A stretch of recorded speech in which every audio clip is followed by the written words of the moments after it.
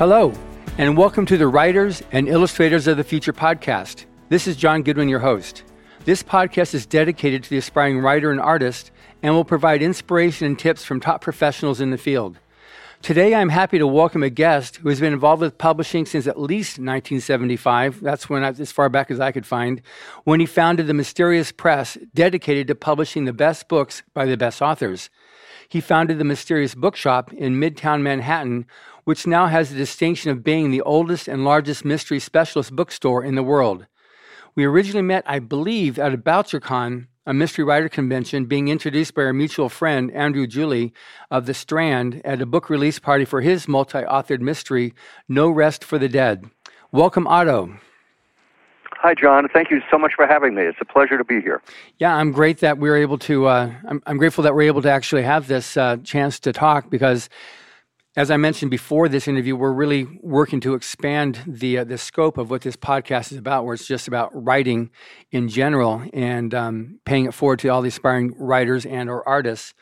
So I guess my first question is, how did you get started in publishing in the first place? Were you first a writer and expanded into it, or you just start publishing and then became a writer? How'd that work? I was first a reader. And okay, then, fair enough.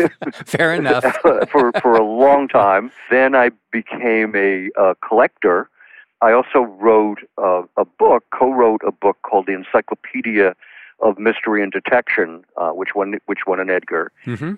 And it was really, in a way, the first seriously important reference book in the history of mystery fiction. Believe it or not, when that book was written in the early 70s, there were almost no reference books on mystery fiction.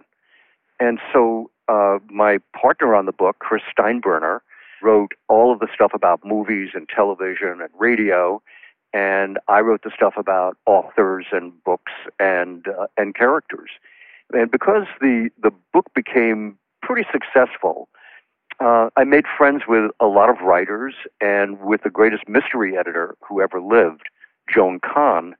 And over a lunch one day, I was lamenting the fact that mysteries were not being given the kind of credit that they deserved for being serious literature in many cases. Believe me, not all of them. Right. But the best of them, right. Just like other general fiction, the best of them were serious literature. And I was complaining that publishers were producing them in cheap bindings, using two-color jackets instead of full color, and that so many other books got. And she said, well, why don't you start your own publishing company?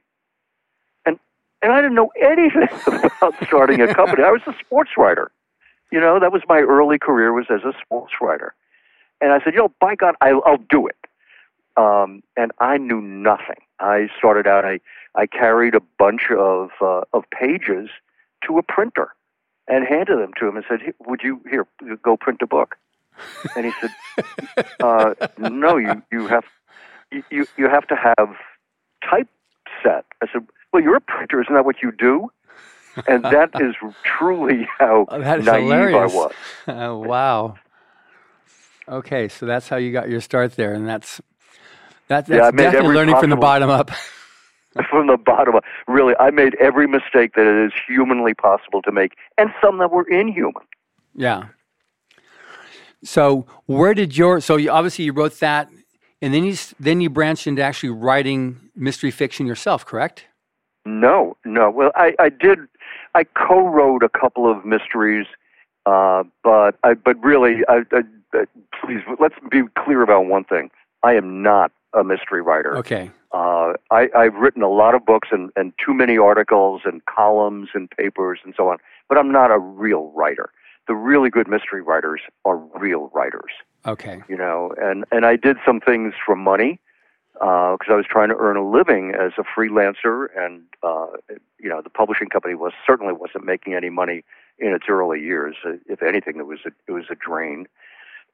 So I regard, and I think one of the reasons that I've been fairly successful as a mystery publisher and bookseller is that I regard what mystery writers do as miraculous. I mean, it is looking at a blank sheet of paper, creating a story, but far more important, creating characters that are actually living and breathing in your mind is so extraordinary that I hold them in such high regard. They're godlike figures to me. Wow. Now, as we are talking, this is, like I said, the Writers and Illustrators of the Future podcast. So one thing I'm very interested that, came up that we're able to talk is your perspective on what makes a good mystery story, and then because that will branch also to in any story, what makes something good that will establish success or not with respect to a writer. So you gave one thing, a believable character. Any other aspects that you have found that really sustains a writer to, I guess, overcoming that hurdle of acceptance? The criteria that I use for regarding mystery fiction as really good or even very rarely but occasionally great are the same criteria that anyone would use for other literary works. You have to have characters that live and breathe. If you're telling a good story but you don't care what happens to those people, then you don't get engage your reader for a very long period of time. A story can only go so far. You need to be able to have some characters that matter. In the mystery world, you also have the challenge that literary fiction or straight fiction doesn't have. In a mystery, you have to have a conclusion, a solution. You need the classic Greek arc of a beginning, a middle, and an end. A lot of coming-of-age novels, or what I call New Yorker fiction, nothing really changes. They could be beautifully written, but they're not as compelling to me as really great stories with really great characters. And the third element, which is, it sounds like it should be basic, but it's not usually immediately noticeable, is style. You have to be able to write in order for me to want to publish your book or to read your book, is you have to be able to write in a way that I've never heard before. I was good friends with Shel Silverstein for a while, and he said something to me that resonated and still does in my mind. This is 20 years later, almost. And he said something, and I said, "Oh my God, that is so perceptive. I've never heard anyone say it like that before." And he said, "Otto, that's why they call me a poet." And that's what I look for in a novel that I want to publish or that I want to read. I want to be able to read something like, "Oh wow, I've never heard that described that way, or I've never heard that explained in those words." That's actually a good thing, because I've had so many different explanations of what's being looked for, but as a publisher and one who espouses the basic philosophy, you only want to publish the best. So this is the criteria you use to be able to establish that. Exactly right. And when people say, "Well, mysterious press," well, what do you publish exactly? And I have a very short answer, but it's really from my heart. I said, I publish literary crime fiction. Literary being the part where somebody has a style, where somebody is writing in a way that sometimes approaches poetry. Right. And my favorite writers are people like, Raymond Chandler, but also the great American espionage writer, Charles McCary, who was a poet in real life, and his character is a poet, but the prose is poetry.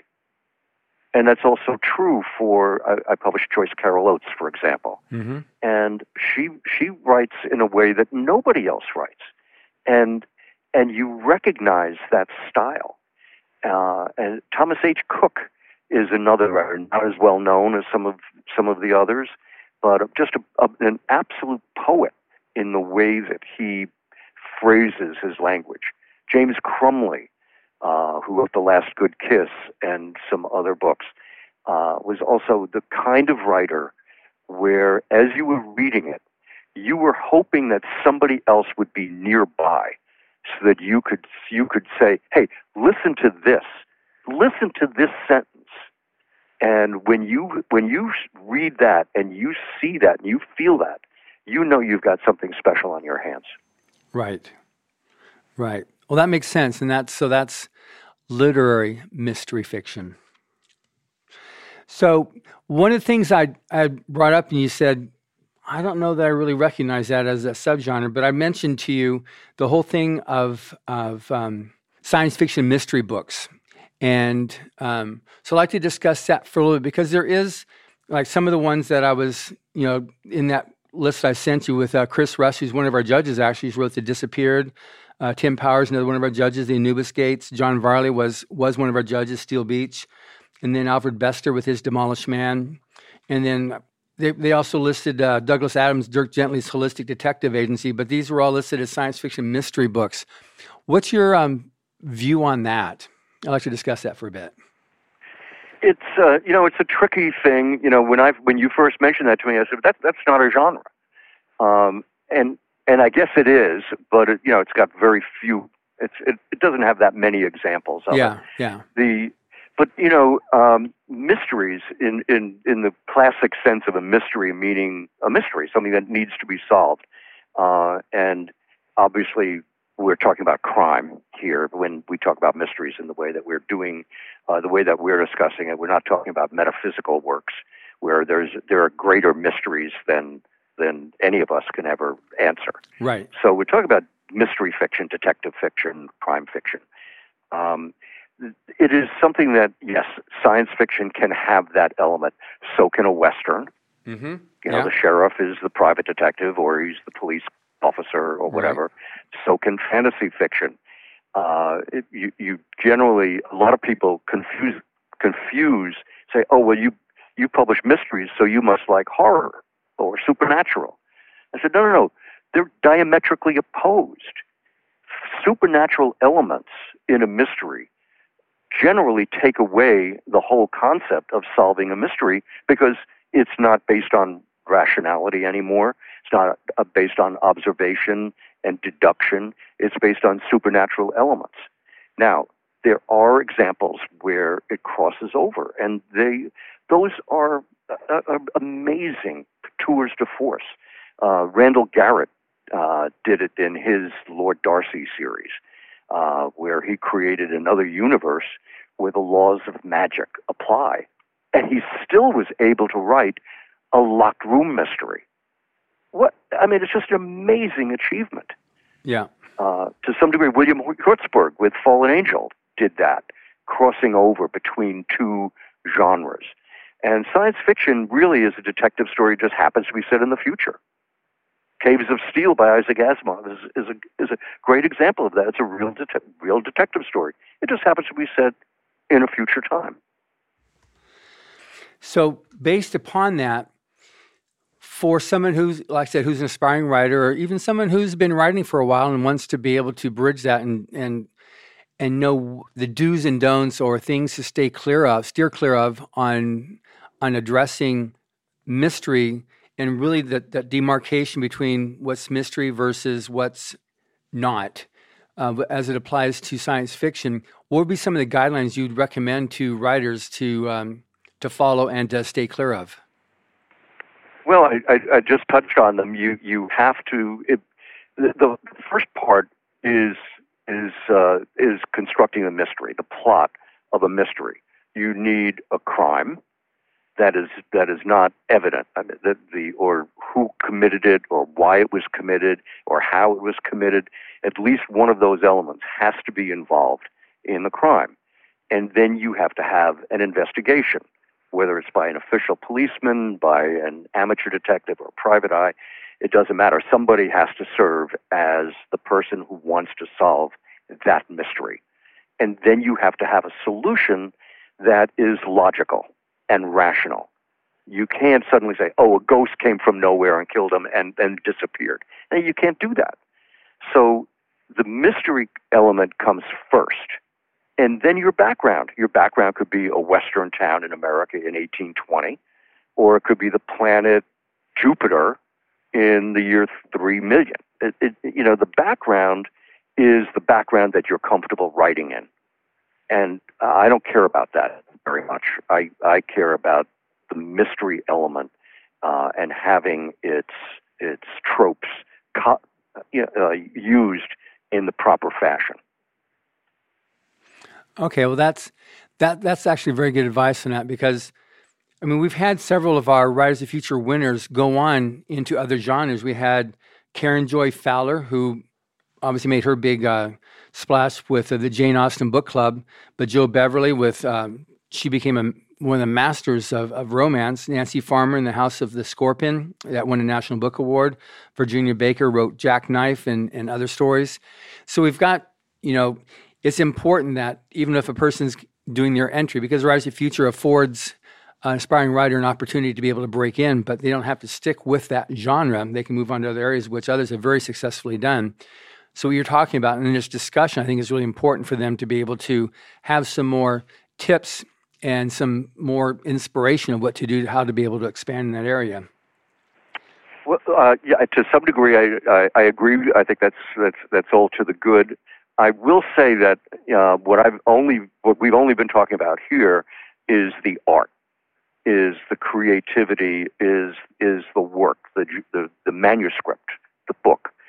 What we're not touching on is actually selling that book.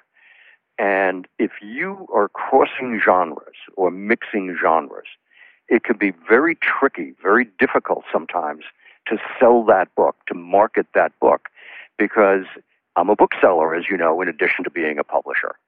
So if we get a book in here, well, it's easier for us because our store sells only mystery fiction. So if it happens to have a 2,000-year-old background or a 100-year-old background or a 500-year-in-the-future background, or it's set in a foreign country or in a different time or place, there's still all mysteries in my store. But if you go to a bigger store that has sections, they have history, they have science fiction, they have mystery fiction, they have Western fiction, and if you're crossing genres, where do they put the book? So if you have a mystery fan who wants to read a mystery and doesn't care if it's in the future or if it's in the West or in a submarine, they just want mysteries. But if you have put that book in your science fiction section or your Western section or your history section, historical fiction section, you may not find that book. So you have an additional, it sounds like you have more opportunities because you're covering more than one genre.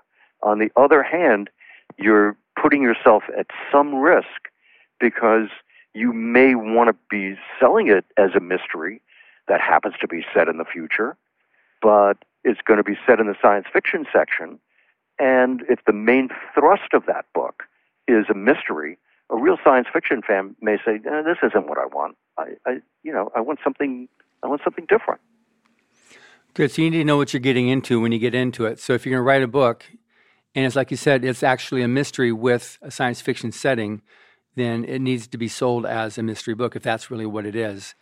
Yeah, the dust jacket needs to make it clear that this is not just a science fiction book, or conversely, that it's not just a mystery book, that it's a combination. You can do that with art on the cover. You could do that with the right title.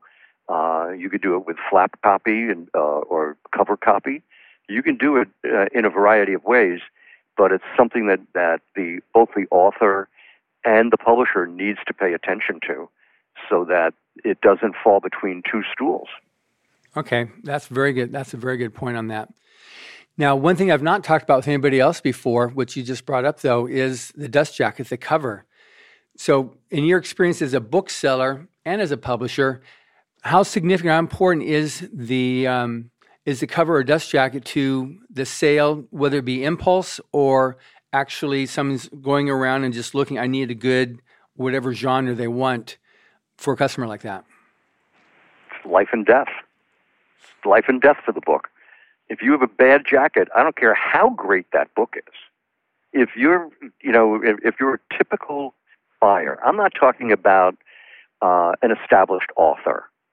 I'm not talking about a small store where the proprietor is going to hand sell you a book. If you are the typical buyer in let's say, I don't like to use this language as an independent bookseller, but let's say you're in a Barnes & Noble, and you're browsing the shelves, and you're looking for something that inspires you. You say, no, I really want to read a great mystery. What am I going to buy? And you're looking at covers, and you're pulling books off the shelf. If it has a lousy dust jacket, you're never even going to open the book. It'll never make it. So it doesn't matter how bad the jacket on a Stephen King or a John Grisham or James Patterson book. It makes no difference. It's a Stephen King or a John Grisham or James Patterson. And if you're a fan of those very, very popular writers, you're going to want the book. I don't care if it's a blank sheet of paper on there with a title and the author's name.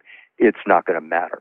Right. But if you're a first novelist or a second or a third time novelist, and what we call a mid-list author, meaning somebody who's not selling hundreds of thousands of copies, you need the support of a really good jacket. Look, at Mysterious Press, we pay a lot of money to a very good studio to come up with good covers that my publisher, Charles, and I spend, or if it's a Scarlet title, a different imprint that I have, Louisa, we work with that artist and with that studio really hard to get the right cover to reflect what's in the book in a colorful, interesting, compelling way.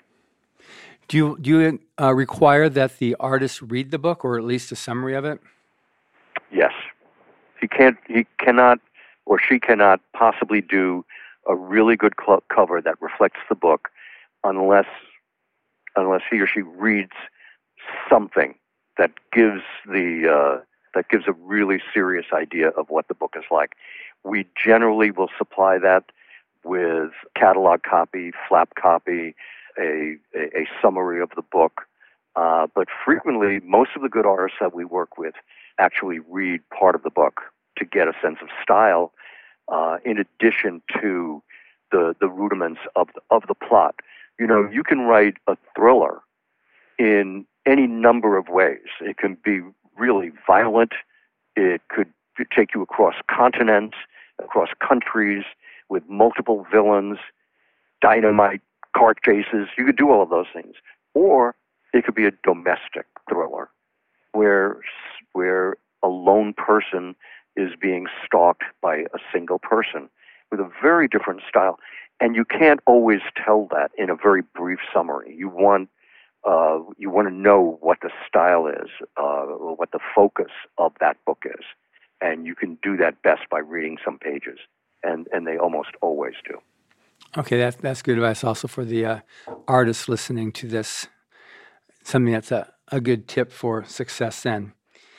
Now, on the subject of mysteries, I'm going back now to Pulp Fiction days. You know, there was, because on this list that I read you, there was definitely some of the earlier writers of the mystery Pulp Fiction.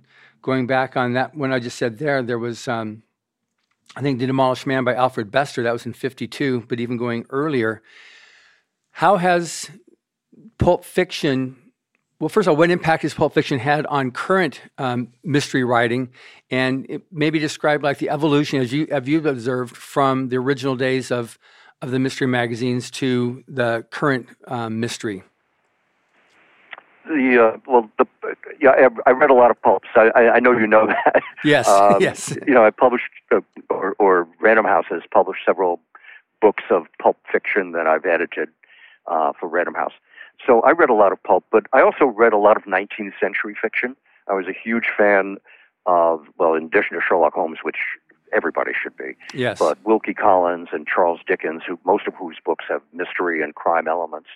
And then there were other books set in the early 20th century, and then the pulps became very popular, and then other things moved on. So the pulps were part of a time. The 20s, 30s, and 40s were really the time of the pulps. I think in those pulp days, a lot of writers were earning so little for each story. You know, the famous line is that they earned a penny a word. And so they wrote very quickly, and a lot of really bad fiction was written in the pulps because these writers were trying to write 3,000 words a day, and they weren't taking time to rewrite and polish and edit and look for the bone mousse, the perfect word to fit in exactly where they needed it, le mot juste. So they were writing very quickly. Now, the really good writers could write quickly and still wrote brilliantly. Hammett and Chandler are the two examples that I know best. But there were so many really talented writers working, and some of their stories were outstanding, and some weren't because they were writing so much. Some were just better than others. And so the influence of early 20th century fiction to the pulp era were a lot of words, because people like Dickens and other writers of the 19th century also got paid by the words. Dickens, most of his books were published in weekly parts, and he had to write enough to fill 20, generally 19, they call them 20 weekly parts, and then the last one was 2 parts in one. And so each week there were these chapters of his book, and so he was writing, but had to write enough to get the reader to want to make sure that he bought the next book, the next installment. So we had to have enough thrilling stuff ending each element of those books. In the pulps, in addition to the short stories, a lot of pulps ran serials and serial novels, and the exact same thing pertained. If you didn't hook that reader at the very end, they weren't going to care about what happened next week if it was a weekly pulp, or next month if it was a monthly pulp. So you had to have that hook that kept that reader wanting to read it. Now, you look at publishing today, look at James Patterson, probably the most successful writer in the world, and his books have short chapters, and every chapter, or just about every chapter, ends with a hook that makes the reader want to turn the page and keep moving. Mickey Spillane did very similar things back in the 40s, late 40s and 50s, you know, sort of these cliffhanger chapter endings that made you want to read, and I think that was inherited to a large degree from the pulps. Okay, that's because also during the pulp period too, you had the Depression happening. You had post World War I, pre World War II. So there was a lot of people wanted to be able to escape. So it was also referred to as escapist fiction, that people for at least a little bit could be, you know, away from their out of work or threat of being out of work or afraid of being sent away to a war that was unpopular or at least unknown what was going to happen. Sure, but you know, people have frequently described genre fiction, science fiction, mystery fiction, Western fiction as escapist literature. Right. But all fiction is escapist. If you're not involved, if you are reading something good, you're involved in that book. You are totally committed to that book, and you're in another world, whether that world is at sea with Moby Dick or Captains Courageous, or if it's on another planet, or if it's in a drawing room where somebody has just been murdered.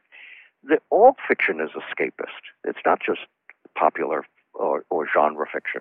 Right. Okay. So now on when we earlier met, because we were just re-releasing our Stories from the Golden Age, which we were republishing 153 of the stories that were pulp fiction stories that were written by L. Ron Hubbard there in the 30s and 40s, a few of them in the 50s, but mostly 30s and 40s. And I mean, it's interesting because when we were doing that, we did a lot of research into it to be able to put them out there. And Philip Dick wrote that his fear shaped the way that I write. Arthur Clarke had several letters when he was a young person talking about Hubbard as a writer. And then later on, when he wrote the Mission Earth series, you're saying he was amazed at the energy of Hubbard. You said you've read some of his Pulp Fiction works, but any particular comments about his Pulp Fiction?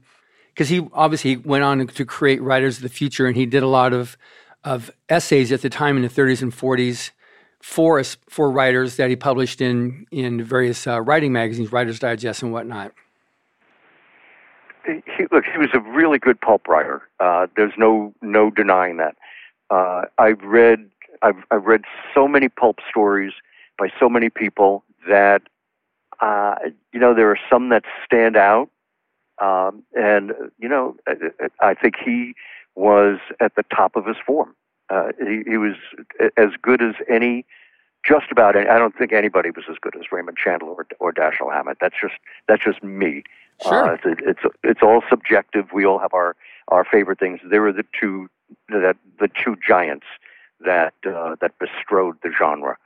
But and so many writers were hugely prolific. Hubbard was certainly one of them. He wrote a lot of stories, But there were so many writers working in that field. They worked really hard. And one of the things I don't know about 100 and how many books did you say you reissued? Well, we reissued 153 when we did that. We've since found another 100 that either weren't published or were partially finished. I've got, like on the old Doc Methuselah series, which is science fiction, but there were 2 unfinished stories that S.M. Stirling is finishing for us. But anyway, he was quite prolific then. Okay, I've rescued some stories that had never been reissued and so on, and in many cases I had to read quite a few stories to find the actual terrific story by that writer who I wanted to include in a book.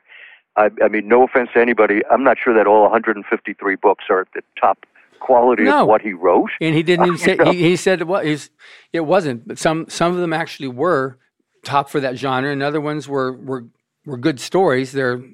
Heinlein commented about Hubbard's storytelling as that it was a story line that he would use, which was The Man That Learned Better. So a lot of his stories were, someone that's he's not necessarily a good guy. He's just a guy getting on in life, and he doesn't always do the right thing. And then he's put into a position where he's got to make a decision to do the right thing. And then his stories he does, and or usually does. And then that's something that a lot of people were able to relate to when he wrote those in the 30s and 40s and 50s. And when we republished them, that was some of the things that was continued to be said about them, that it's because they're people stories, which is why Street and Smith pulled him into writing with Astounding, because Astounding was so not people stories at the time, that pretty much holds true. People are people now like they were back then, and some of the different things that people do don't change, which is maybe why, like you mentioned, Chandler and Hammett, they're people and are real people, and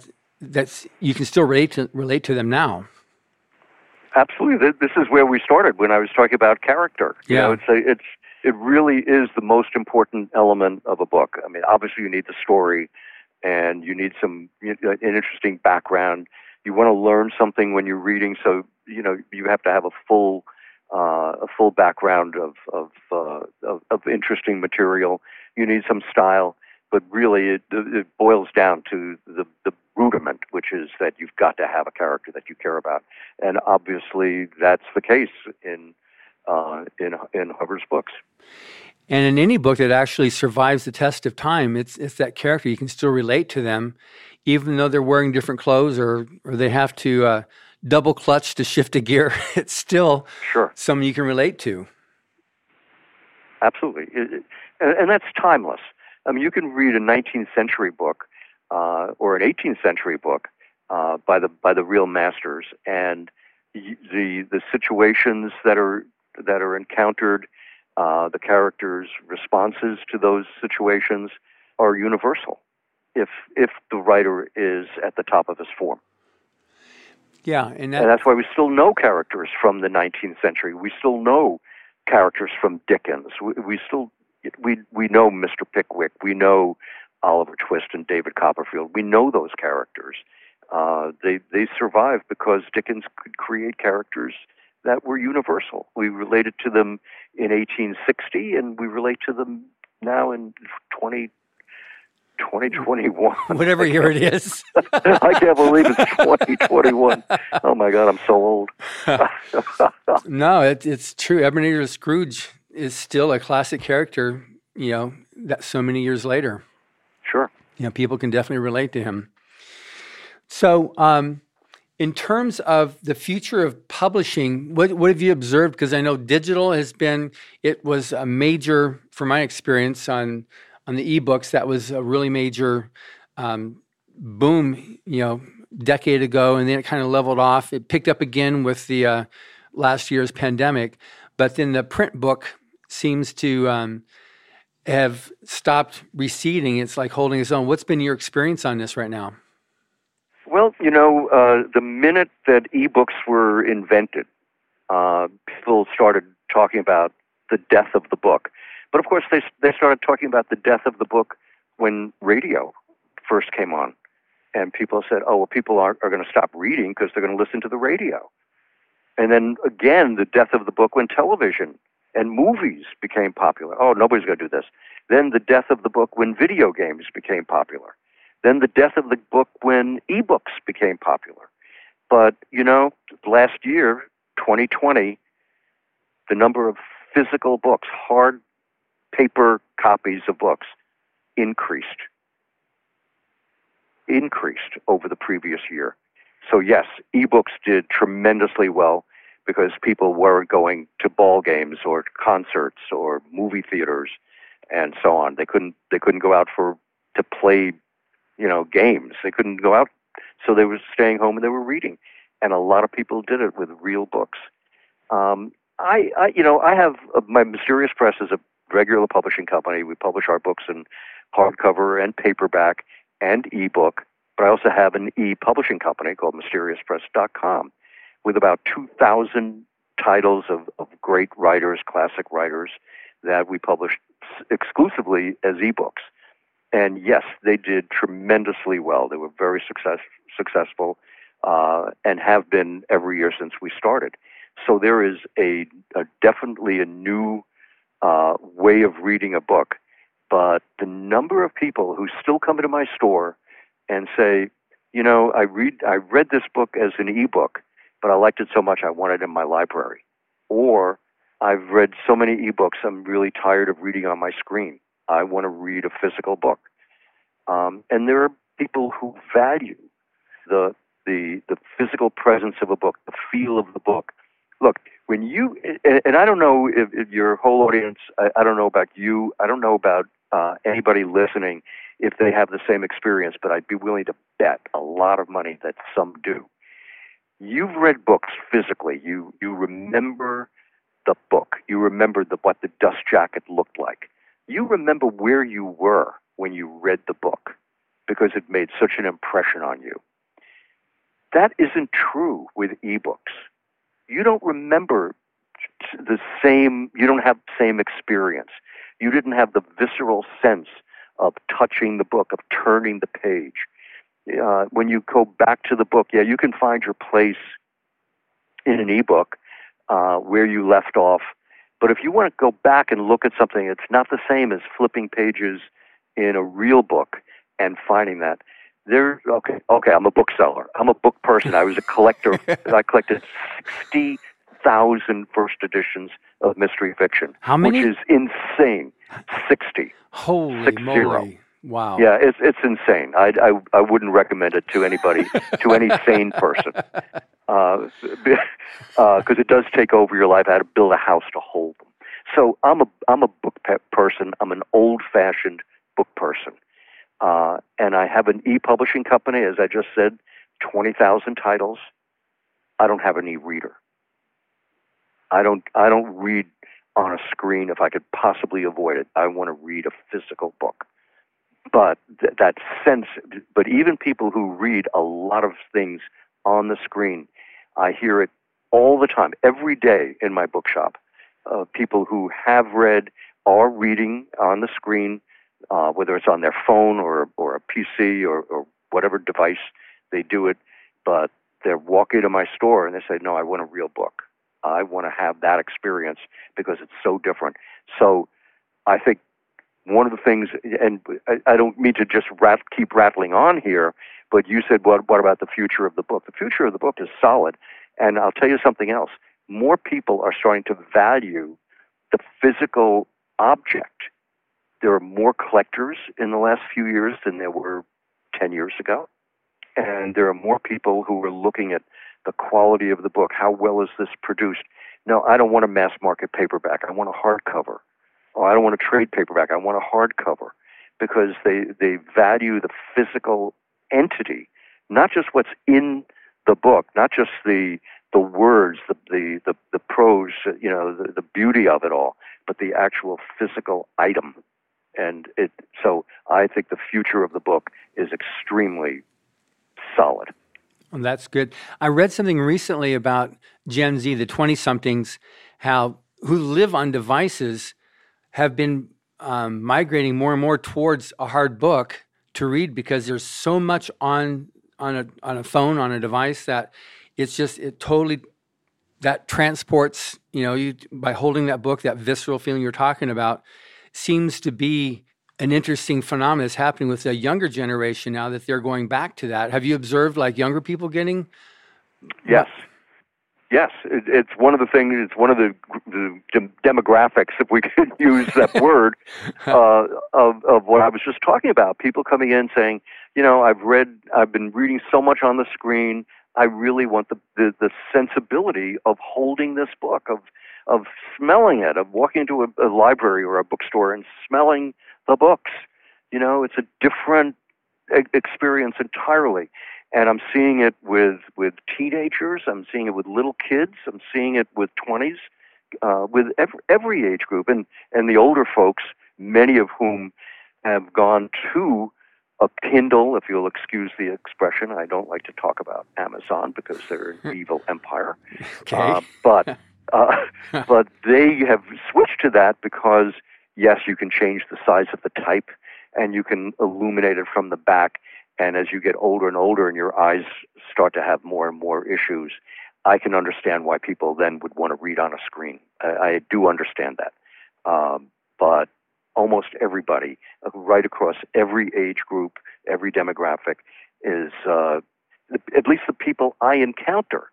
I don't work in an Apple store, so I might not have the same experience. I work in a bookstore, so. Everybody who comes in here is not looking for an electronic book. They're looking to get away from it and have the experience of a real book. That's interesting. I read a lot on a screen now, but I'm just listening to you, what you're saying there. I usually, I'm rushed. My life is rushed. And so I read to prepare for a podcast. I read to prepare for an interview. I do it for that, to prepare for that. But if I want to be able to just relax and enjoy, which is such a rarity, I like the hardback book. I like to sit down and read in that feel of paper and just kind of at my own pace, just go through and enjoy a book. And it's absolutely, yeah. Well, we're the same. Look, I have to read a lot of manuscripts because I publish original fiction. Right. And I can read 5 or 10 pages on the screen. If something looks really good, or let me add to that, if it's an author that I'm already publishing, and I have to read the book and edit the book, I print it out. And then make all my editorial notes and things on a printed page, because I can't do it on the screen. I can't concentrate the same way that I can with the physical presence of a hard copy. And you certainly can't mark it up. I haven't figured out how to mark it up and make it stay when I do it on the screen. I'm no good at it. Everybody on my staff can do it, and virtually every author that I work with can do it. But I turn it over to my publisher, and I say, "Here, we got the author's responses from the copy editor, who did it, with blue lines and red lines or whatever they are. Mm-hmm. All these things on the screen. Can you help me? Because I can't even open these things. I can't even read them, much less fix them. So it's a burden that I've had to pass along." to somebody a lot smarter than I am. The one thing I do like about reading a digital version of a book is to be able to highlight the word and then go to the dictionary right away. I'm fastidious about clearing words, understanding the words that I'm reading. And so if I run into a word I don't understand in a book, I have to look it up so I can, okay, what's he saying? Because if you don't understand the word, how can you understand his concept? So it's really nice on the K word, the Kindle, to be able to highlight the word and it opens up into a dictionary so I can then fully understand that word and then what's the definition the author is using on that. My vocabulary expands as a result, but I also end up understanding the story, much better. Sure. So that's the one thing I really like about that. Otherwise, the sense of just holding the book is like, I agree with you. It's with that extra dimension that it provides, it's much more pleasurable. I do remember them better. I wasn't thinking like that before, but now that thinking as you were saying that stuff, that holds true, because I totally remember, so many years ago reading Call of the Wild, just that's still, I can picture what the book looked like. I got it at a Texaco gas station when they had the Book of the Month Club, and I saved it was $1.99, whatever, and I got it and I read it, and I was just like, oh, I love this book, and Moby Dick, and just those Tom Sawyer, Huck Finn. I totally remember what they felt like, what they looked like, the dust jackets, and they stay with me now, so many years later. There you go, John. You've just, I rest my case. You do indeed. Indeed. And just some amazing pleasure moments you just brought back for me with that. That was great. We all read so much for work on the screen. And like you, I'm rushed all the time. I get 300 or 400 emails every day. Mm-hmm. And I read that stuff and then respond to it quickly. And it's great for all of that. But for reading for pleasure, the screen is just not going to do it for me. Yeah. No, it doesn't. Yeah. I mean, that's such a good point you made. And if nothing else, even if nobody else listens to this, which I know it's not going to be the case, I feel great from just what we talked about just now and that. Trip down memory lane of reading books when we were kids or young people and finding, that memory comes back about what that book looked like and where you were when you read it. I remember reading The Count of Monte Cristo. I was forced to go to bed at a certain time. And I had, it's trite, it's a cliche, but I literally had my flashlight under the blankets. I was 11 years old or 10 years old, 12 maybe, I don't remember exactly. And I'm reading, and I read that book. I still remember how it was always under. That's where I read most of the book, was with a blanket covering my flashlight so that I could continue reading. I couldn't stop it. You want to and talk about a book that still resonates today with a character who understood vengeance, who understood the concept of revenge. Edmond Dantes was that character, and yeah. I still love that book. Wow, that was at least 20 years ago, huh? At least, yeah. So now I've talked about lots of different things, but anything else that you can think of as a publisher that you would like to tell the aspiring writer or somebody who's got a manuscript or shopping around, do's and don'ts of how to shop a manuscript? Well, there are the basics, which is, you type it, make sure you check your spell check, and, get rid of the typos. When you think you've finished it, read it one more time, because you probably will discover things that you didn't see the first or second time through, especially if you've given it a little time. When somebody has spent 6 months or a year writing a book, there's a sense of urgency. I want this out there. I want to get this out there. I want to get this read. I want to find an agent, or I want to find a publisher. And you want to do all of those things, but it's really smart to put it aside for a couple of weeks and come back to it and read it one more time. I would focus. You cannot focus enough on the first 20 pages. I don't care how many times you've rewritten and edited and fine-tuned. It's probably not enough, because the truth is You may think that you have written a fabulous book, and you may indeed have, but every agent that I know, every editor that I know, every publisher that I know is overworked. They don't have nearly enough time in their days to read everything they want to read or have to read. So if you don't have me in those first 20 pages, I don't care if you have written the greatest masterpiece of the 20th century, 21st century. I have to get used to that. If you don't have me in those first 20 pages, I'll never know, because I'm not going to keep reading. I don't have time. I have 10 books sitting on my in my inbox that I need to read. Am I going to look for page 50 or page 80 on a book where I haven't been grabbed in the first 20 pages? No. So you have to grab whoever it is that you're looking for in those first 20 pages. If I'm being tough, I might even say first 10 pages. But generally, I'll give a book 20 pages, because I'm so sympathetic to somebody who's just devoted a year of their life to trying to produce something creative and wonderful for the world. I like to give them a little extra time, but generally I will know by 5 pages. I'll definitely know by 10, but I try to give it a little bit more if there's even a spark of something that's original or really unusual, that say, oh well, this might be something that proves better, or that is that holds me in another way. It's a beginning of something terrific. So I will try to give it a little extra time, but you have to find an agent who has probably 100 manuscripts waiting to be read. You've got to grab them by the throat in those first 20 pages at the most. Okay, that's actually a very good tip to have on that. Now, you're obviously talking about long fiction. Do you do anything with short fiction anymore? No. How do you publish short fiction? You need a magazine. Or anthologies. Or an anthology of original stories. If I did, most of my anthologies in later years have been reprints of previously published material.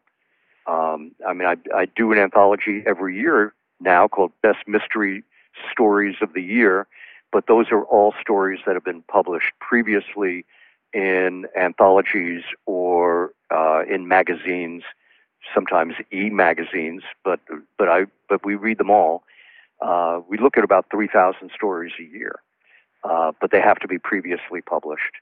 I used to commission original stories, but that's not much use to most people, because basically, if you're putting together an anthology of original fiction, the only way it's going to sell any serious number of copies is if you have some big names.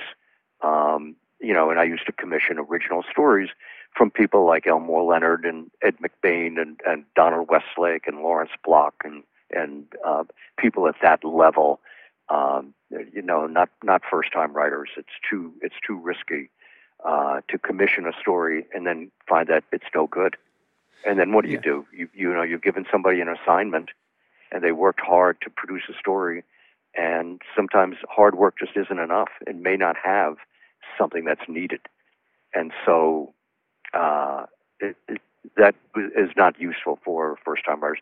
There are really small publishing companies that will look at first stories. They're doing anthologies on a regular basis, Down and Out Books, for example. But mostly, if you are looking to have a career as a writer, have a career in publishing, you really need to find an agent and try not to submit novels on your own. Very, very few publishing companies. Small ones will, but very few of the major publishing houses, and even the mid-size houses, don't read unagented manuscripts. They generally will only read something that comes from an agent. So the hard part is to get an agent. And then the question then, of course, is, well, how do I get an agent? You go online, you Google literary agents, and an organization will pop up on your screen with most of the major literary agents, and you'll see what they specialize in. If you're writing YA books, there'll be agents who specialize in YA books, or thrillers, or science fiction, or science nonfiction. They list their specialties, and that's how you find an agent, and that's who you submit to. And if they're listed in that type of a reference, are they going to be pretty much proven to be a good agent versus some of the shysters, which are horror stories that are written about? That there are bad stories about literary agents, just as there are bad stories about everybody. But there's an organization of literary agents where they are required to meet certain standards, and that will show up if you Google literary agents. Okay. So where do people go to find you with your Mysterious Bookshop, or where do you recommend they go digitally to discover you and your imprint, or your publishing house and your bookshop? Yeah, the easiest way is mysteriousbookshop.com. There's an address there that says info@mysteriousbookshop.com. And if it pertains to me and if there's anything that I can help with, that comes to me. I get that, and I respond to anybody who needs help or that has a worthwhile question. I don't have time to sit and chat about what are my favorite books and things like that. I really don't. I don't mean to sound arrogant in any way, but I have a finite number I work in an average of 12, 13-hour days. So you're a typical publisher. You just work half days.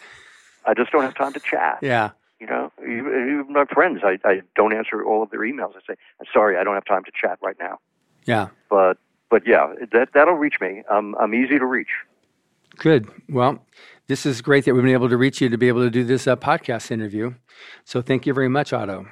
Thank you, John. You made it easy. You asked good questions, and we were able to hope we were able to follow up in a way that you wanted and that your audience found useful and helpful. I definitely think so. And thank you for listening. Subscribe to the Writers and Illustrators of the Future podcast wherever you get your podcasts. We have also been syndicated on the United Public Radio Network, where you can find these podcasts as well. Writers and Illustrators of the Future are contests created by L. Ron Hubbard to provide a means for the aspiring writer and artist to be seen and acknowledged. It is free to enter and open to amateur short story writers and artists of science fiction and fantasy. Again, thank you very much, Otto. My pleasure. Thanks again for having me, John.